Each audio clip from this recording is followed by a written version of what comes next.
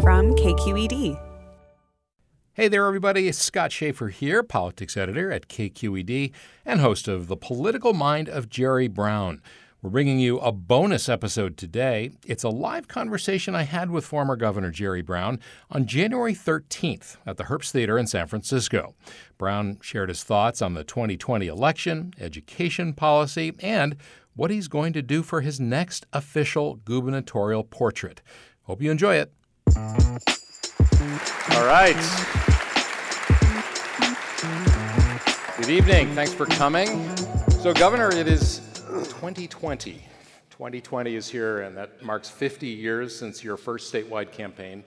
Big election this year. Actually, 51. 51. First campaign was LA Community College. Community College Board, 1969. First statewide campaign, 1970. See, this is what it was like talking with him for 40 hours. He questions every question. But let me just ask you, you're watching carefully what's going on. What's your take on how the Democrats are going about nominating somebody in this election year and what you've seen so far? Well, the candidates have to go about whatever the system is. And the system allows for dozens of candidates initially and all these different state primaries.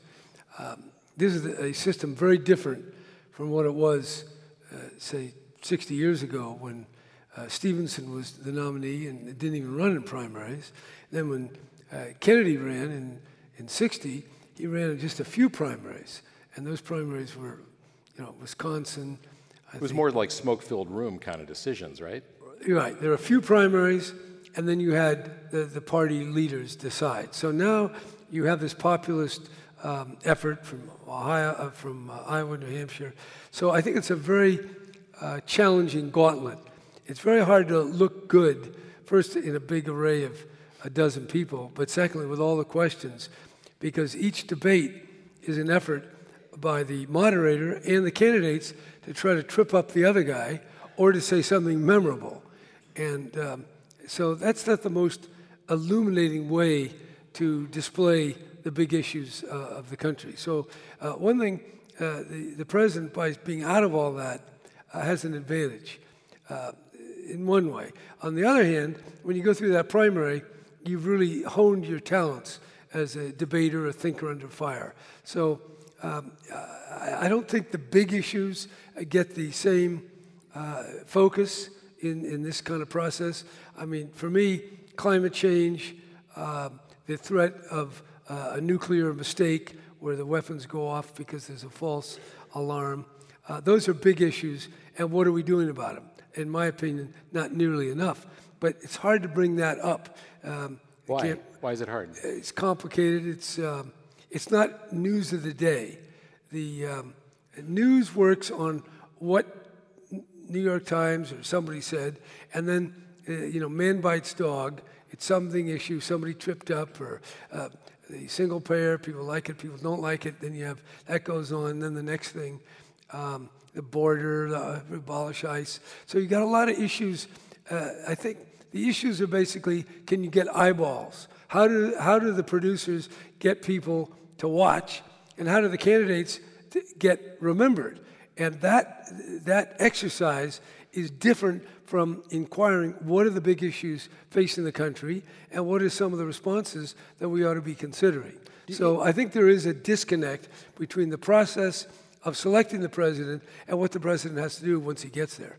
When you look at the field, and it's getting smaller, Cory Booker dropped out today.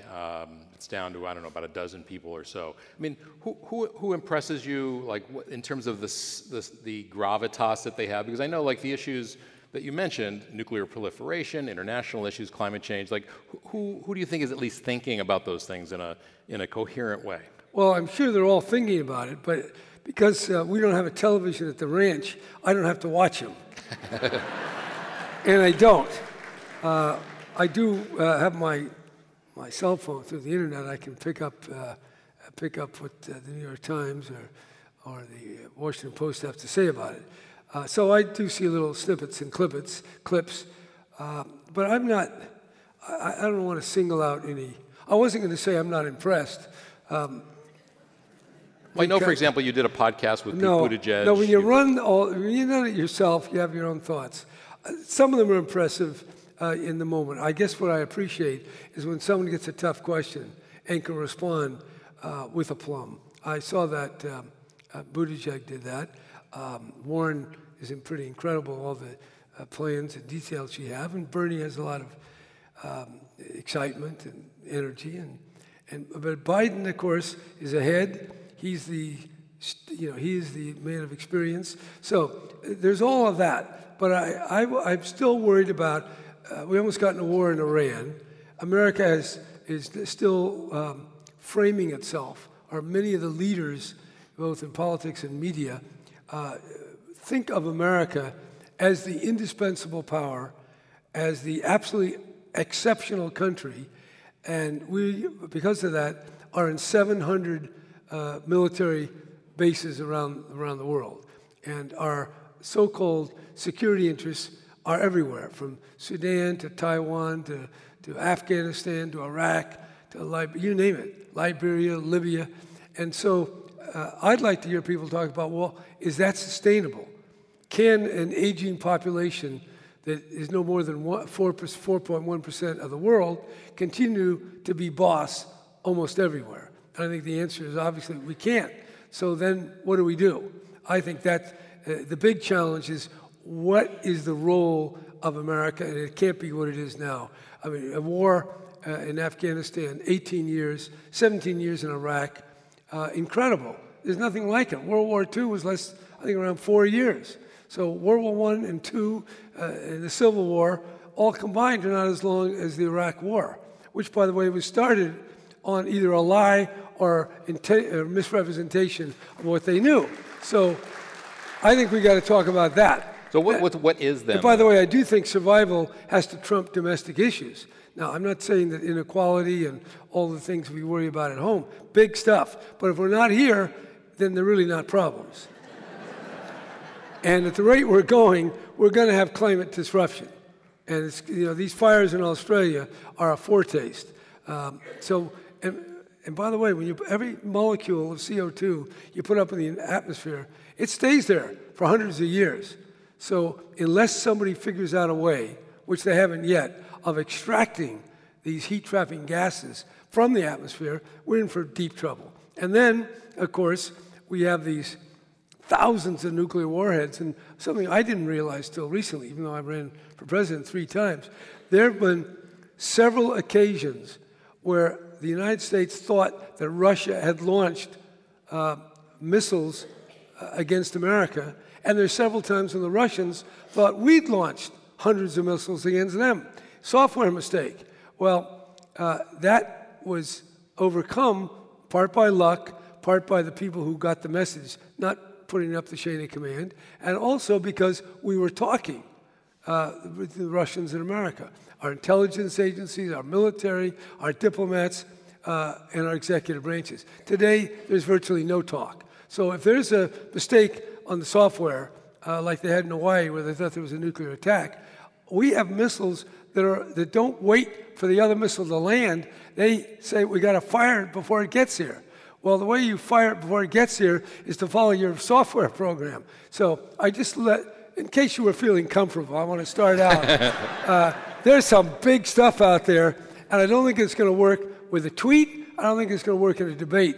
So we'll have to wait to the speeches, I guess, in the general election. But there's big stuff out there, and if we handle the foreign, then we can come back, and at home we got plenty of stuff to worry about here. You mentioned Australia, and of course you've been talking about the environment. In fact, I heard a speech as we were doing research for this show. You were talking about the ozone in 1976, when you ran. No one was really talking about that.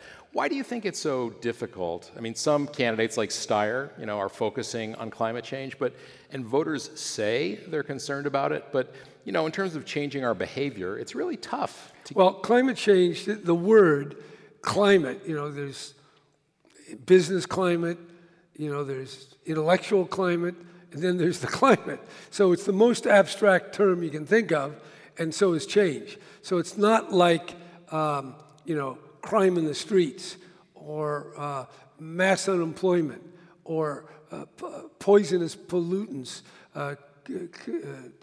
polluting the water that you drink. Those are real things. Or being able to pay your medical bills. That's something people can relate to. Millions of people have difficulty paying for their medical bills. So that's a real. Now, the fact that these other things like climate change or nuclear blunder are rather remote and abstract doesn't mean they're any the less real, but it does test the ability of a popular democracy to deal with serious stuff. How confident are you that technology will come to the rescue when it comes to climate change? Oh, I'm not. We don't know. We have no idea what's going to happen in the future. Technology, it isn't just technology. That's a big piece. It'd be nice if we could bring the cost of batteries down so we could store intermittent solar and wind-driven electricity. That would be a huge, big answer. But it also is going to take different attitudes. What do we want? What does our society value? So it's a change in our way of living, and it's a technological innovation. And the difference on climate change, it's not just America, it's not just California, it's Russia, it's China, it's India, Africa. Everyone's in it together, and that requires a complete paradigm shift. Because the world works now, if you read the national security policy or the posture view, whatever they call that, those things where they tell us what our national policy is, America's goal is to be dominant. Our goal with 320 million people is to make sure we're always richer and stronger than the Chinese with 1.4 billion. Well, that's going to really wear us out, trying to make that equation come out right. So we've got to find a world where we can learn to live in harmony with other dangerous countries, but also with nature itself. And that is going to require, the changes are profound. They don't happen overnight. Will they happen? Hard to say. I think we have a fighting chance of surviving, but I wouldn't bet the bank on it. Yeah. I wouldn't bet the ranch on it, let me put it that way. A lot of people feel this is really a critical election for that reason and other reasons.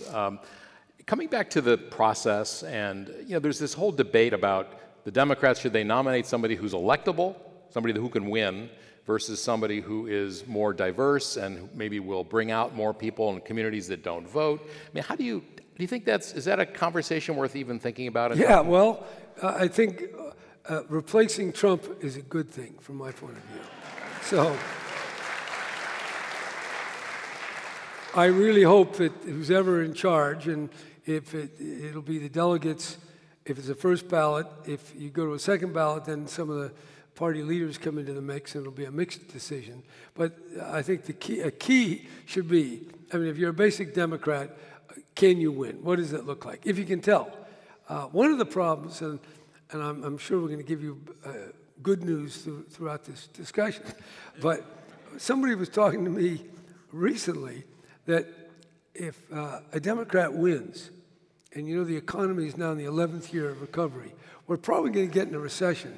If it doesn't happen before the election, it'll be soon after. And if it's bad enough, then the Democrat will get in there, and we're going to have big unemployment, stock market will go down, people start, so it could be... Where's the good news you were promising? No, but it could be that if we get a Democrat, 4 years later, we might get somebody like Trump or worse. On the other hand, if we don't get rid of Trump, we get Trump. So we know that's bad, and we have total climate disaster. If not, this latest example where Trump on his own, with a little push from Pompeo and John Bolton, says, okay, let's assassinate the #1 war hero in Iran, and then we'll see what happens. Well, we lucked out so far. So that tells me you really want to get a president who can think through the implications, the long-term consequences. This is not the next move, but over time, what will produce the greatest stability and well-being in the world. And I don't think that this was, a shot. But by the way, we are getting into an assassination habit. After I saw that, I called up a writer named Alexander Coburn, he's been writing wrote a book on these drone killings. And he sent me an email with a report. It said, since toward the end of Bush's term, Bush, Obama, and Trump, there have been over 7,000 killings by drone or airplane, and over 25,000 people have been killed, and hundreds are children. And of the 25,000, they're not, how many there are terrorists and all that, but there's a lot of other people, the driver, whatever. So we want a president who can think through how do you deal with terrorism, but how do you also have some rules? Like, what was the rule for killing that Iranian general? Is there a rule? Do they have a procedure? Or is it just Trump wakes up and says, hey, I think we can get him, let's take him out? That is not rule. And yet we say the number one difference between America and Russia and America and China is we're a rule-based society. We have norms that govern our conduct. But that looked to me very individual, normless. Just get them, take them out, zap. And by the way, in that one, before that, 2 days before, Trump ordered the killing of these militias characters, these Shiite militias, and 24 or 25 people were killed 2 or 3 days before, and then taking out that general, they had to kill 9 other people. So that's 35 people because the Iranians killed a contract. So all that is saying we better get a president who has a good sense of morality and a sense of wisdom and a sense of restraint. So I wish the debates would surface that particular issue. So you ran for president the first time in 1976, and we actually have a clip here from that first campaign, and you were governor a little over a year when you announced you were going to run. You were about 6 years old, I think? 37, probably. In April, I was 38. 38. April 7th is your birthday, right? I think I announced in March. So let's take a quick look. This is like a 30-second clip, and then we'll talk about it. The way to get confidence in government is for government to be honest with itself, not to oversell, not to build up promises that'll never be fulfilled. And at the same time, to recognize that there's a lot to be done. And we just have to keep working away while telling people what we can do and what we can't. It's a simple idea, but it's one that's increasingly novel in this age of over-expectation, overselling, and over-promising in the federal government. You had a lot of hair back then. I did. I still think we're over-promising. Yeah. Well, who was it that said under-promise and over-deliver? Yeah. Well, that's a good policy. You announced on a Friday afternoon, I think it was around like 5 in the afternoon, according to Gray Davis. We spoke to him, and it almost seemed like it was spontaneous. Like they kept pushing you, and you finally said, "Well, yeah, I guess I'll run." No, a little more intentional than that. But it was 5 o'clock on a Friday, right? No, I think it was in an interview after some event. We had an event, and we brought in the head of the AP, was there, Doug Willis. But I knew what I was going to do that. I thought about it. And I realized that whether you have a press conference or a rally, you get about the same amount of news. But to do it that way, I thought, well, it's more convenient. But I also thought it would be more memorable. And it was. So this was like March of so this would be like somebody had thrown their hat in the ring in 2 months for 2020, right? Right. So what were you thinking? By the way, Bobby Kennedy threw in his hat somewhere, was it March? But LBJ dropped out. It was after the Wisconsin primary. Yeah. But Gene McCarthy was in. What was I thinking? Well, I mean, what was your strategy? I was thinking that running for president would be more interesting than being governor. That's what I thought. As I went on too long talking about all these foreign policy problems, the big issues are not only interesting, they're profoundly important. And those issues are dealt mostly at the national level. But I have to say, the governorship was interesting, but it wasn't that interesting the first time. Now, the second time around, I found it really interesting. One thing is we had more to do. There were more. By the time I came around the second time, there were so many problems. that it was easy to see what you had to do. Like, for example, a $27 billion deficit, okay, we got to get rid of it. That was simple. My first time, 75, things were going pretty well. I used to go in my office, shut the door, I said, now what the hell can I do here? The whole machine is running. You got 120 legislators. They're passing hundreds of bills. Everything is moving along. What can I do that wouldn't be done except that I'm here? And that was hard to do. Yeah, I mean, you did the Farm Labor Relations Act. I did the Farm Labor, did a few things. Now, the second time around, untrue, we had a $27 billion deficit. We had all sorts of issues.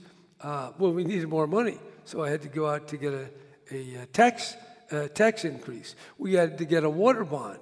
We needed to get a rainy day fund. We needed to change the way schools were financed because where the greatest challenges were, they often had the least amount of money.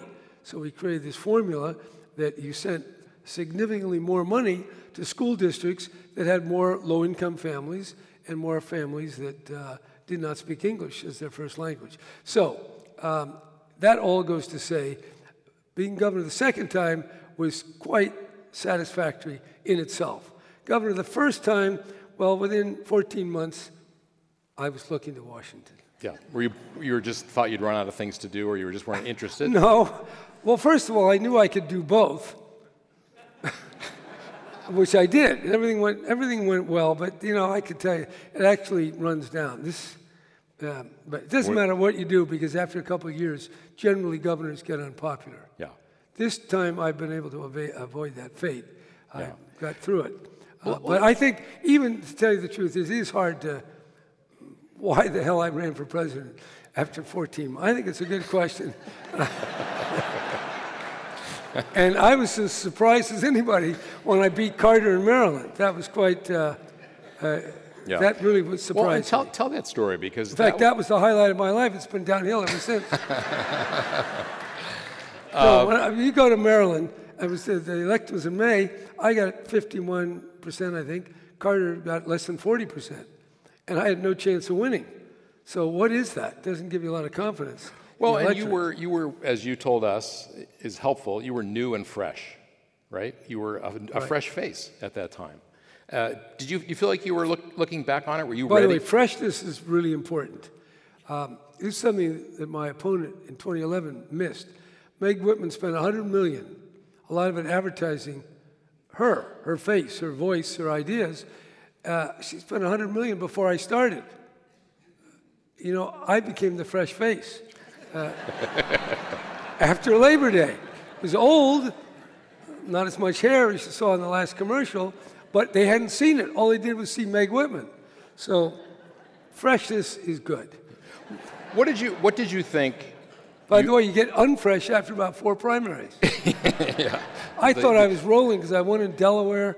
Then I got into Oregon. It was too late, so I had to run as a write-in. I came in third. We won California, big. I won California, 2-1. Yeah, big. What did you think you could do as president at the age of 37 years old? Well, I don't know if I can remember now. That's a long time ago. I did coin a phrase, which I think is still good. And I turned my policies planetary realism. And what's so good about that? Well, I'll tell you. Well, I don't know that it is good, but I think it sounded good to me anyway. I don't know. It didn't make a lot of difference. What does it mean? Well, I'll tell you what it means. Realism in political philosophy. Realists are the hard-boiled, realpolitik, balance of power. Don't let idealism and sentiment cloud your judgment. At the end of the day, every nation seeks its own interest, and you have to take that into account. And you don't go around the world trying to save it. You try to create your own security, and the best of that is you respect the security of others. So that's the old-fashioned realpolitik. But I added to it planetary, which has that little more moonbeamish quality. I asked you about that. And that was to be, keep your feet on the ground, that's the realism. But planetary, we're all in it together. It's the larger vision of things. And it did have the idea, I don't know much I thought of it then. But we still have this idea that we have to be number one, we have to be dominant. But as soon as you say that, there's somebody else come along who's number two, and their whole goal is to become number one, and it may get very dangerous when we get close to who's one and who's two. So the paradigm shift has to be, we're on one planet. We are on this globe of interacting weather and water and germs and technology and trade and money and ideas. All of that is part of a circle, and we're all in it. So it's not like you can just go in a straight line, always gathering more and more as you go, because there's somebody in front of you. And so you have to find a way where everybody in this giant feedback loop has their place and can make it. And we have enough, as Gandhi said, we have enough for our need, but not enough for our greed. And that is some of the ideas I was thinking of with the term planetary realism, which, by the way, is still around. It's right there available to somebody because they haven't used it.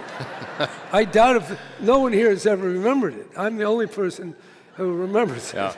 You mentioned the Moonbeam thing, Governor Moonbeam, and I've heard different things. I mean, Mike Royko, the columnist, popularized it, but I'd heard that it was first something that Linda Ronstadt had said in Rolling Stone magazine. Well, maybe she did. I didn't read the article. But what did you like? Was that something that you thought, oh my God, that's going to tar me for the rest of my life? No, like, I didn't. Did you embrace it? No, I don't embrace journalists. Mischaracterizations. No, it obviously belittled. And yeah, that was not helpful because, as you said, gravitas is one of the terms you asked me about the candidate. So you do want to have that stature. And Moonbeam does not feel grounded, I would say. But and part of it was the satellite. We had somehow this would actually foment the Moonbeam image. But right after the election. One of the first things I did was I decided I wanted to go to Tassajara, which is a Buddhist monastery down in Monterey. I just thought, this is what I want to do, take a couple of days and I'd never been to a Buddhist monastery. So off I went, and then I went to the San Francisco Zen Center, and at that time they had a little gathering, and Rusty Schweikart, I believe he was there. The astronaut. The astronaut. Or if he wasn't there, through the people I met there, Stuart Brand and others, I got to know Rusty Schweikart, and he was a bright guy, so I said, well, I'd come and work for me. Well, no other governor had their own astronaut working for them. Well, once you have an astronaut, well, the next step is you got to have a satellite. So Rusty started working on the idea of California getting its own satellite, which is the technical term is a SYNCOM-4 satellite that would have California itself as the footprint, and it would be a geosynchronous orbit and go to 26,000 miles up, and then with that focusing on California, we could have communication, emergency communication. You could have the state, instead of flying people back and forth on airplanes with briefcases, we could just send that digital stream of information through communication. That time we didn't have the same communications that we have today. But that satellite would have had real benefit, and we were going to get a deal because it would go up on the shuttle, and it would have only cost $4 or $5 million. Today, these things cost several hundred million. So it was a good idea. But then Proposition 13 came along, and everybody said we got to save money, and it seemed a little outlandish. So we pulled back, and it never happened. But it was still a good idea. But it also illustrates the idea that politicians, to be enduring and to be safe, you don't want to stand out too much, because when you get too bold, then your mistakes become more memorable. If you just cool it a bit, then even when you make mistakes, they're not as memorable. But I get bored with things if they're not that challenging. That's why I like high-speed rail. I like to deal with climate change. I like to deal with prison reform. And I like this idea of a satellite. And part of planetary realism is you got to have satellites monitoring the environment of low Earth orbit, of the land, of the water, the atmosphere. So it was a good idea, but it turned out to get me this. The other thing, there's another aspect to Moonbeam. Because I would talk about these things that are more remote and not, educational finance or Mundane. Completing a highway. I'll tell you why those things don't interest me. First of all, they're very complicated. They're endlessly. If you want to think about the highways of California, there's no end to that. Think of how many roads there are. And by the way, each of those interests, highway lobby, they have the truckers, the cement pourers, the real estate salesmen. They got enough people pushing highways, you don't even need a governor. They'll keep building the highways if you have Mickey Mouse in the governor's office. Same thing with education. You have lots of educator folks, parents, PTA, teachers union, concerned citizens. So all that's going on. So that's why there's stuff like climate change, satellites, different Buddhism. These are the things that interest me. Yeah. That's quite a list. So what does Moonbeam mean? It means you're not dealing with stuff on Earth. You got your head in the stars. Well, if you can keep your feet on the ground and your head in the stars, that's a good combination. Yeah. Well, and that whole satellite thing echoed back, right? When yeah. They said, I think after Trump got elected, and I don't know if they were threatening federal funding, and you just said, we'll launch our own damn satellite. That was what you were thinking, right? That was like an echo. And satellites are being launched, very small satellites, dozens. In fact, I was just talking to Will Marshall, who's the head of this company, and he said the first pictures of the killing of Soleimani came through the satellites launched from California. These are small satellites. They're launching them all the time, and they're monitoring the environment. So we did launch, not me, but people in California launched their own damn satellites, plural, and they're very, very important. Thinking back to Jerry Brown, 1.0, 1976, you'd just gotten into the governor's office. There had been an unpopular president who was on the verge of being impeached and left. There was a lot of, low faith in government. And, now we have a governor who's young and new, relatively, who clearly wants to be president. And I'm wondering... All governors in California want to be president. Some more than others. Wilson tried. Duke Majan is probably the only governor since my father. I'm sure he wanted to be president. And maybe Goodwin Knight before him. Warren wanted to be president. Yeah. So that's part of, you're the biggest state, you figure why not. But I'm just wondering, do you see, when you look at Newsom, do you see any echoes of yourself at all? Well, he's young, he has a lot of hair. Anything else? Yeah, well, he talks. Yeah, he's a little longer in his budget presentations. But I remember my first budget presentation. I spoke for like an hour or something because I wanted everybody to know that I knew the budget. But for me, it was a little more questionable because I didn't have a lot of experience, and people were saying, what does this guy know? He's just elected on his father's name. So I think he has a lot of enthusiasm. He's trying new ideas. I think all of that is similar. It's different because he's a very different kind of person, but I think there's similarities. Yeah. You mentioned Prop 13. That was passed the same year you were up for re-election in 1978. And I remember I don't know where, I guess I was in college at that time.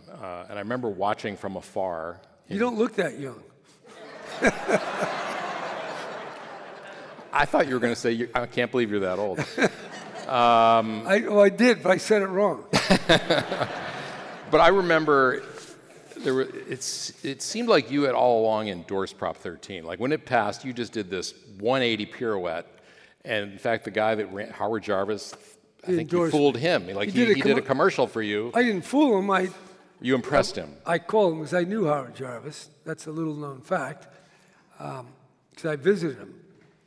He had an initiative several years before to eliminate property taxes, and I called him up and said, I'd like to help you. I thought that would have been a hell of an issue to run on. So I went over to his house over on Crescent Heights, not too far from where I lived in Hollywood, And I noticed that on the mantle of his fireplace, he had a statue of Buddha, which I thought was very interesting. Little known fact. But he wanted to exempt from property tax all the apartment owners, and I only wanted to do houses. And I thought if you did apartment owners, it would take too much revenue, so he didn't get it done. But the general idea of limit, of putting some limit on spending, I thought, because I thought there was no other way to curb all the spending, that wasn't a bad idea. So, but everybody was against this damn thing, even my Republican opponent. But I was, I did think about it. You thought about endorsing it? Well, I thought about it. No, I'm going to just tell you the way it is. I knew it was I knew it was popular. Looked like a winner to me. I thought maybe we could beat it. And I ran around trying to beat it. But after it becomes law, it wasn't the perfect. I came up with one that was more limited, that you gave property tax relief only to homeowners and only to middle income and lower income homeowners, so we didn't have to take so much revenue out of the local government. That was the idea. But Jarvis carried the day because of the rapidly rising costs. But the other point about 13 that people don't know, they all say I just changed my mind or something. No, here's what happens. Once 13 passes, it's the Constitution. So you got to make it work. The game is over because the people, through the initiative, are the legislative body for that decision. But there have been ballot measures thrown out. What? There have been ballot measures thrown out by the courts. Right, but that wasn't one. What are you supposed to do? Say no, and then you can't. But the taxes we're going to stop. The fire departments would have 2/3 less money. The fire departments, the schools, it had to be dealt with. Yeah. And so I dealt with it. And here's the paradox of politics, because I was very close. I was not at all ahead of my opponent, Ever Younger, but because we got a problem, because I got to solve it, because who else was going to solve it except the governor? Then I got all the notoriety for that, and I swept to victory 21 points, far more than my election. So you never know when a lemon becomes lemonade. Yeah. So I just have to ask you, because coming into today, I mean, Prop 13, of course, has really messed with our finances. I mean, we're now much more reliant on personal income taxes, especially from the very wealthy, and that makes it more susceptible to those boom and bust cycles. And there's going to be a ballot measure in November, probably, to basically remove commercial property from the protections of Prop 13. Are you for that? I haven't read. I'm not endorsing propositions or candidates tonight. What do you think of it? What are the pros and cons? I'm not sure. Some form of more rapid increase in the assessments, just like they are for homeowners, ought to have some equivalent probably with companies. Yeah. But I'm not quite sure how that works, and I want to make sure how they treat ranch owners. You get a carve out for ranch owners? They always carve out farms. Why, I don't know, because they're all Republicans. Yeah, interesting. So just fast forwarding a little bit, so you got reelected, of course, and in 1980, you decide again to run for president against Jimmy Carter. Did you have something against Jimmy Carter? No, but I thought he wasn't going to win. You thought he was vulnerable? I thought he was very vulnerable, and I was right. Yeah. Let's, although not in the way you thought. Not to me. Yeah, not to you. Let's watch a little clip here from your 1980 commercial. When I was a student at St. Brendan's Grammar School in San Francisco, some of my friends, like children everywhere, wanted to be president. But I rejected politics, and eventually I spent 4 years studying for the priesthood. Now people ask me why I'm running for president and why I'm opposing an incumbent of my own party. Well, I love this country, but during the past decade, I've watched America lose out around the world.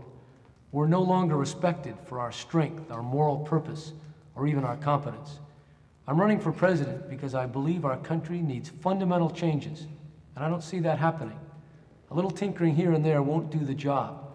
We need a government with the discipline to balance the budget, stop the growth of nuclear power, and the vision to try new approaches to energy, to foreign relations, and to rebuilding our economy.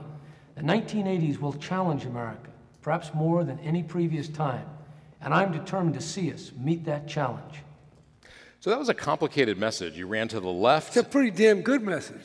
Well, you ran to the... I think that could work now.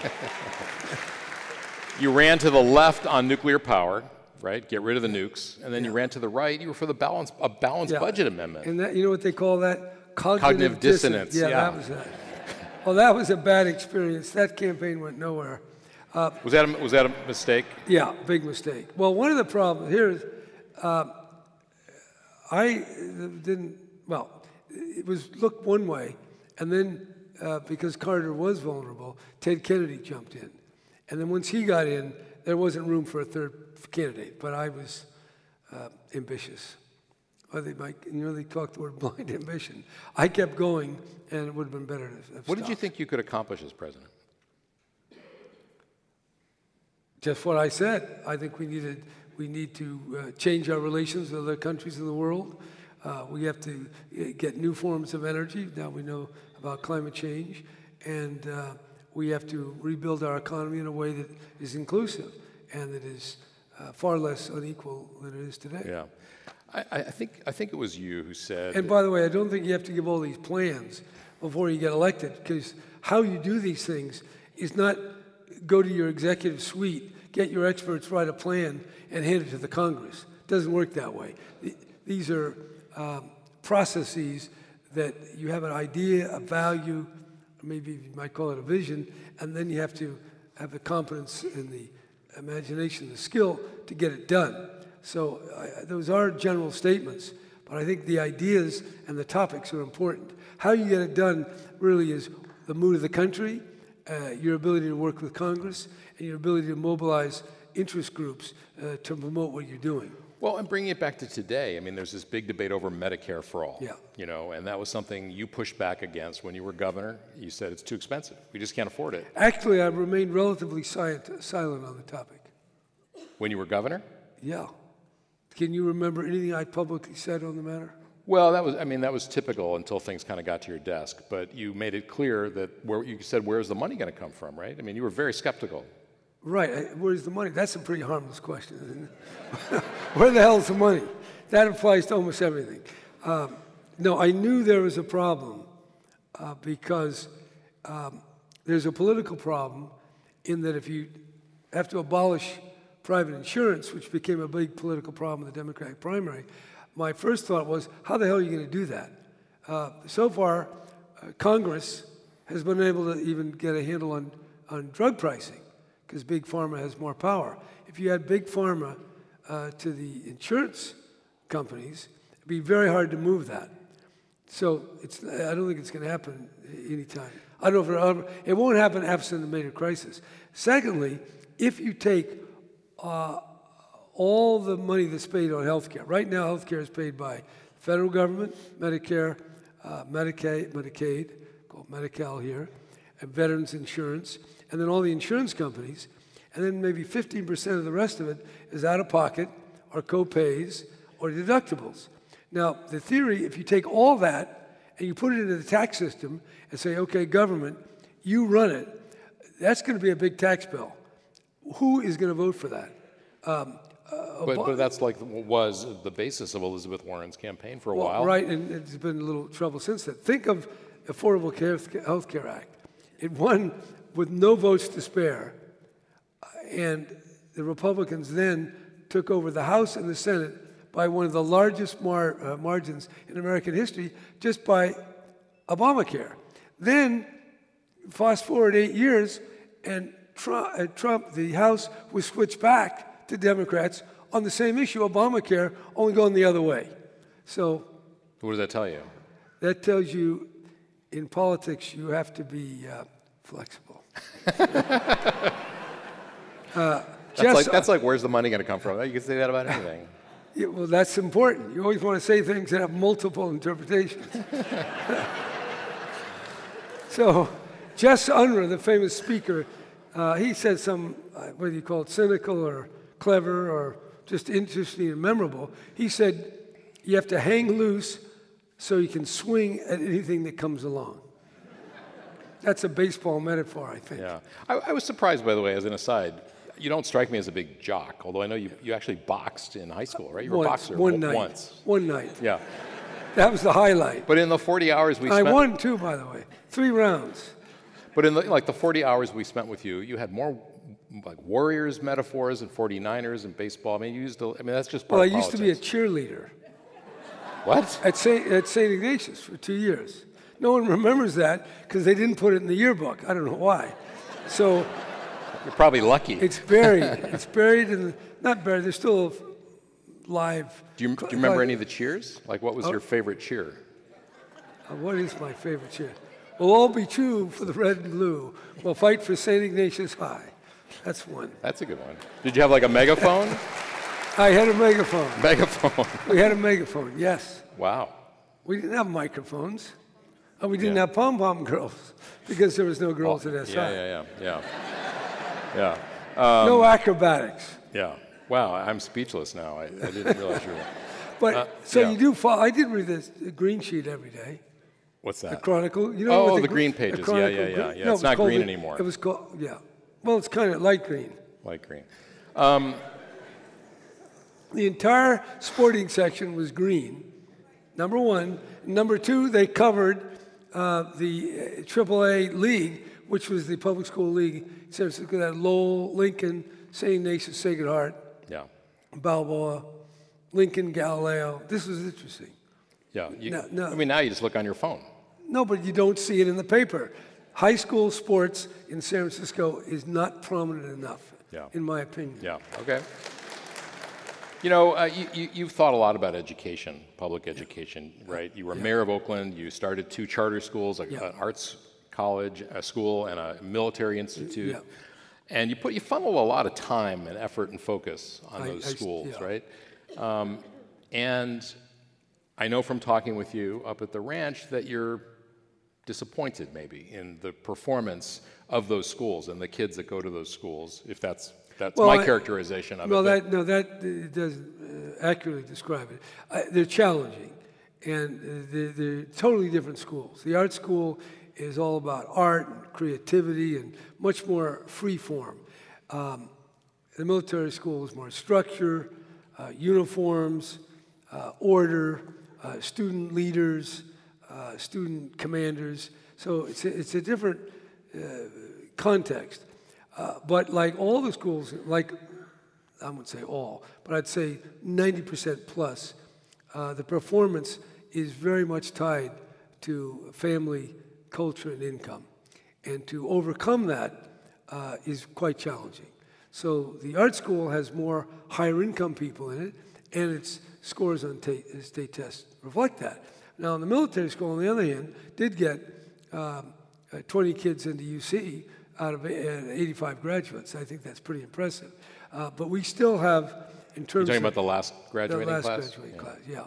But there's still not enough kids on grade level. Well, if you look at the statewide scores, 50% of California students are not at grade level. They have 1, 2, 3, 4, advanced, proficient, slightly below, far below. Half the people are in the first 2 categories, below, far below. And people and kids from lower income families, particularly families of color, are even much lower than that. Now, my goal in creating those schools was to overcome that by having an environment of art and creativity as the focus, and then having a military school where the discipline, the camaraderie, that whole lore of the military would create the peer pressure to succeed. Well, it works, but it's not at the level that I would like. And I'm now going back on the board, and I'm still fighting the good fight, and we're making progress. But there is really a consequence to having so many families with uncertain incomes. It's not good for families to have not only a low income, but to have an uncertain income, to not have adequate family insurance, to not have the opportunities that middle-class families have. Now, that is increasingly the experience of millions of kids of the 6 million that go. So correcting it in the classroom when you have all this challenge and some degree dysfunction at home, it's really, it's like climbing Mount Everest. It takes a lot. And people say, well, we need charter schools. Some people say we need more money. Other people say, well, the unions are the problem. No, it's not. It's all of those things. It's the problem of compensating for a very stratified, unequal, unfair system as that plays out in the hearts and minds of children. And so that's what we're up against. And that's what I'm... Yeah. By the way, when you look at some of these schools, more than half the kids are 2, sometimes 3 grades behind. Now, how do you catch that up when this school starts in the 6th grade? It's challenging. We're going to get there. Yeah. But, you know, this is... I think I started the school when America invaded Afghanistan. But we're there, and we're going to succeed. You're going to get there. What role, and I'm a little reluctant to go down this rabbit hole, but I know you feel strongly about too much testing, too much reliance on data. What role is there for the federal government and the state? Because the state funnels, as you know, like so much money with strings, oftentimes, as does the federal government. Are they playing a constructive role? Well, the federal government has money. I think they pay about 7% of public schools. So it's a pretty small role. But they have a lot of rules. And, you know, they get right into what you can do and not do. We see that in some of the colleges. I won't get into that topic. But at the grammar school level, the state has rules. We used to have 52 different programs, from reading to English as a second language, to all sorts of special ed, many, many kinds of programs. And each one of these programs had a funding stream, had auditing, and had rules. And we took those 52, we reduced them to, I think, 10 or 12, and we said, we'll give the money based on the poverty, the income level, and the language challenges. And that's what we're doing. Now, the great challenge is the legislators want to fix things. And we do have these problems that I just described. And then the Congress wants to fix things. But the reality is the learning goes on in the home, and the classroom, and the schoolyard. That's where the action is. And I took the idea, local control. We have locally elected school boards. We have teachers, we have principals. They're the ones who have to do it. All the legislature can do is pass laws.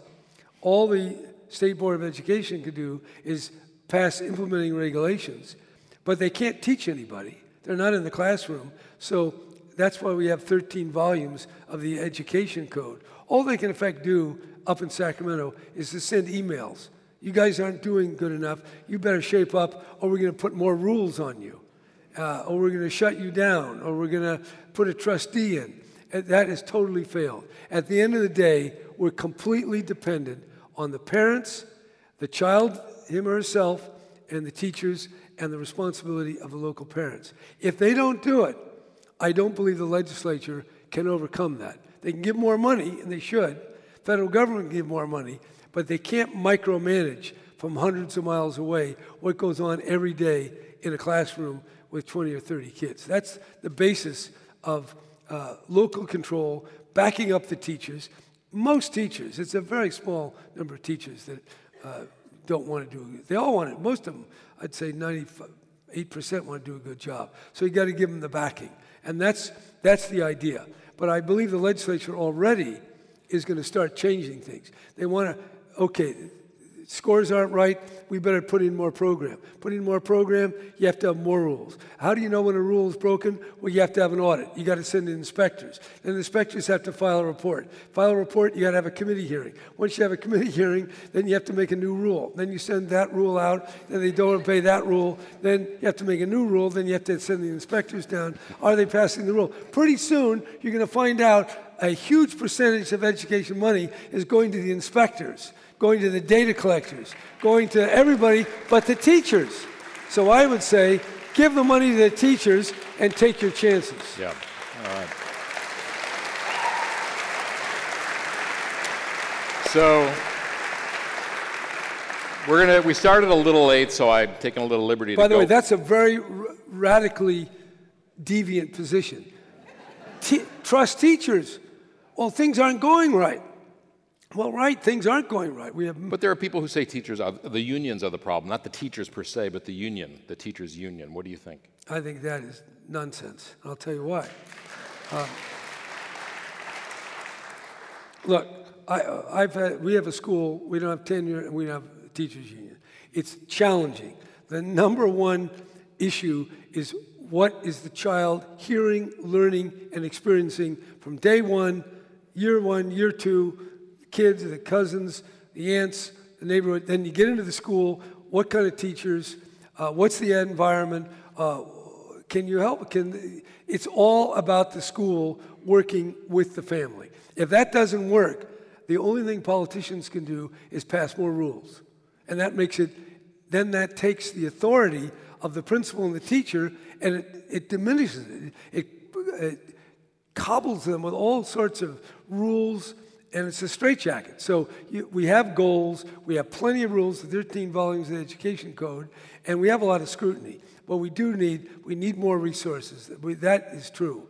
But we got to put our confidence in local people. And even if things are bad, people run for the school board. Parents get excited. People move out. So there's a lot of check and balance without getting Sacramento legislators and governors in on the mix. Yeah. Other than to take a few problems, every year or so deal with a few issues. But they have hundreds of bills on education every year. You signed a bunch of them. That's how I know about it.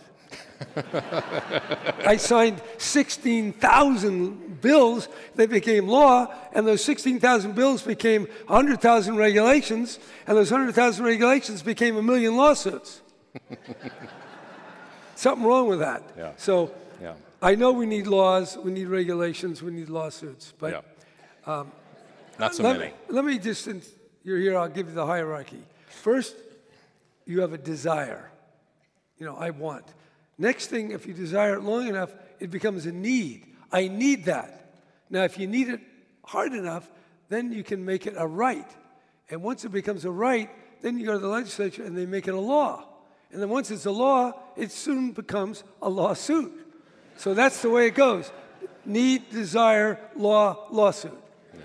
So that has to be understood and managed. And you've talked about the endless desire and endless wants when you're governor facing that, right? No, that's what the Buddhists say. Desires are endless. I vow to cut them down. So that would be good for the legislators. Laws are endless. I vow to cut them down. Yeah. That would be a good... Couple things. PG&E. Yeah. Should they be made some sort of a government entity, or should we no longer have them be a privately owned investor, utility? Well, we have public gas and electric company. We have electric company in Sacramento.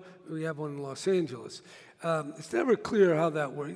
It could be. You could have local community electricity companies. I think Reading has one. I think Santa Ana. So it's nothing that radical. But at the end of the day, you have to have a company that works on the infrastructure, which people weren't thinking of. You shouldn't be paying all these salaries. And somehow you have to have people looking at these wires because they're going to create fires. But they were diverting a lot of that money that they should have been spending on that. Well, that's the argument for make it public. I'm not ready to Would you be open to that? Well, if you were governor? I'm not ready to say that yet. We got a problem here. You got $13 billion worth of liability. If we get another fire, you can have another $13 billion. By the way, we had a bill that would have spread out that liability a lot better. It's called inverse condemnation. That would have, PG&E would have been liable, but not at the same rate. If you get rid of that particular company in the way that works, then it's coming to the government, and then you're going to have your taxes pay for it, and you have the underlying problem is how do we get our electricity? Can we make it safer? Can we go to more decentralization? And that's true whether we have a private or we have a public. And I think you have some competition. PG&E was doing pretty well on renewable energy. I would hate to see that slowed down. So there's an argument, but I'm not prepared to make such a weighty decision tonight, particularly when I'm not responsible for it. Yeah. I just want to introduce the governor's wife right here, Ann Gus Brown, who's been terrific. Your sister, Kathleen, said that if you'd married her earlier, you'd be president. You would have been president. True. Yeah? But I don't know that I have a better life. By the way, Ann's a good example of the amateur quality, in a good sense, of campaigns. She ran my campaign for Attorney General, and she'd never run a campaign before. Had no idea what a campaign was, but it ran pretty darn well. So this is one of the least specialized areas left in America. And now they're getting more specialized. They have all these consultants, but still, it's still got amateurs and people who are insightful, understand people, and can talk and write and show up on time. This is a good place to start. All right, we really are almost out of time, but I want to put up one other picture. Is that the third commercial? No. I thought you were going to run 3. I know, but they started seeming alike. You know, they are you alike. Talking into the camera, so I thought we'd skip 92, although we just don't have time. 92, they can listen to the podcast. That'll be listen more to the populous. podcast, huh? Yeah, okay. So this is your official portrait from the first time you were governor. Right? Yeah. Yeah, so that was, I think, unveiled in 1984. Was it take a whole year? Yeah, to get 84. It was the artist, I think, was Don Bacardi. Yeah. Yeah. What were you going for there? Well, the truth is... Because we should just say, if you've ever been to the state capitol, if you walk around, all the governors have their portraits. This one is different from all the others. Yeah. Yeah, it is different. It's different. I like it better now. You didn't like it when you saw it? It was a little shocking. It didn't look like a gubernatorial portrait. I had no idea that's the way it was going to turn out. The way it started was, I asked the woman who headed up my arts council you tell me, I don't know anything about portraiture, pick an artist for my portrait. I was thinking of Andy Warhol's, but that seemed a little, I should have done that, but I didn't. It would have been good. Or even Hockney, those were the two. But then I said, I don't know about this. Let the people from the Arts Council. So this woman, Marcia, she decided that, together with another one who was an art dealer. They knew Bacardi, and they picked him. So I showed up, and I started sitting for him. Pretty soon, that's what turned out. Now, when we unveiled it at Marcia Weissman, at her house, she had a very nice house, and my father saw it. He really was upset. He said, if you don't get another painting, you can never run for office again. He did say that, but it was too late. Yeah. So you've got another chance. And by the way, when they put it up, the legislature had a hearing. There was some debate as to whether they were going to hang it. Why? Because it's too different. It's too threatening. And it illustrates, you shouldn't be shocked by that. Politics is about the obvious. It's not about the innovative. Remember, politics is about getting a majority. If you want the majority, you can't get too far out. That's not a majority gubernatorial painting. But it is artistic, it is creative, and I like the attitude that it expressed. I look a little worried there, or concerned. I'm not quite sure what it says, but it's not happy time. You know, it's not like, it's all great. And that's kind of the way I feel. I think we're in real danger. A lot of angst, I'd say. There's some angst there. Yeah. Anyway, so you got another. That's how it happened. I got another shot. So what are you thinking? Well, I'm thinking. Are you going to go for something more more traditional? I'm not turning it over to the Arts Council this time. Okay. Well, I'm not. Well, I'm not thinking that much about it, but you reminded me. But since that took a year, I have a little more time. Yeah. Well, Governor, it's 8:30, and I just want to thank you so much for. I'm going to have a lot less hair this time. Yeah. Well, maybe you can focus more, on the face. Make it more abstract. More abstract? Good. Thank you all for coming. Thank you, Jerry Brown. The Political Mind of Jerry Brown is a production of KQED Public Radio. Guy Marzorati produced the show. Our live event was produced by Ryan Davis and Lance Gardner and engineered by Jim Bennett. KQED's leadership team includes Vinnie Tong, Ethan Lindsay, Holly Kernan, Jonathan Blakely, and Julie Kane. I'm Scott Shafer. Thanks for listening.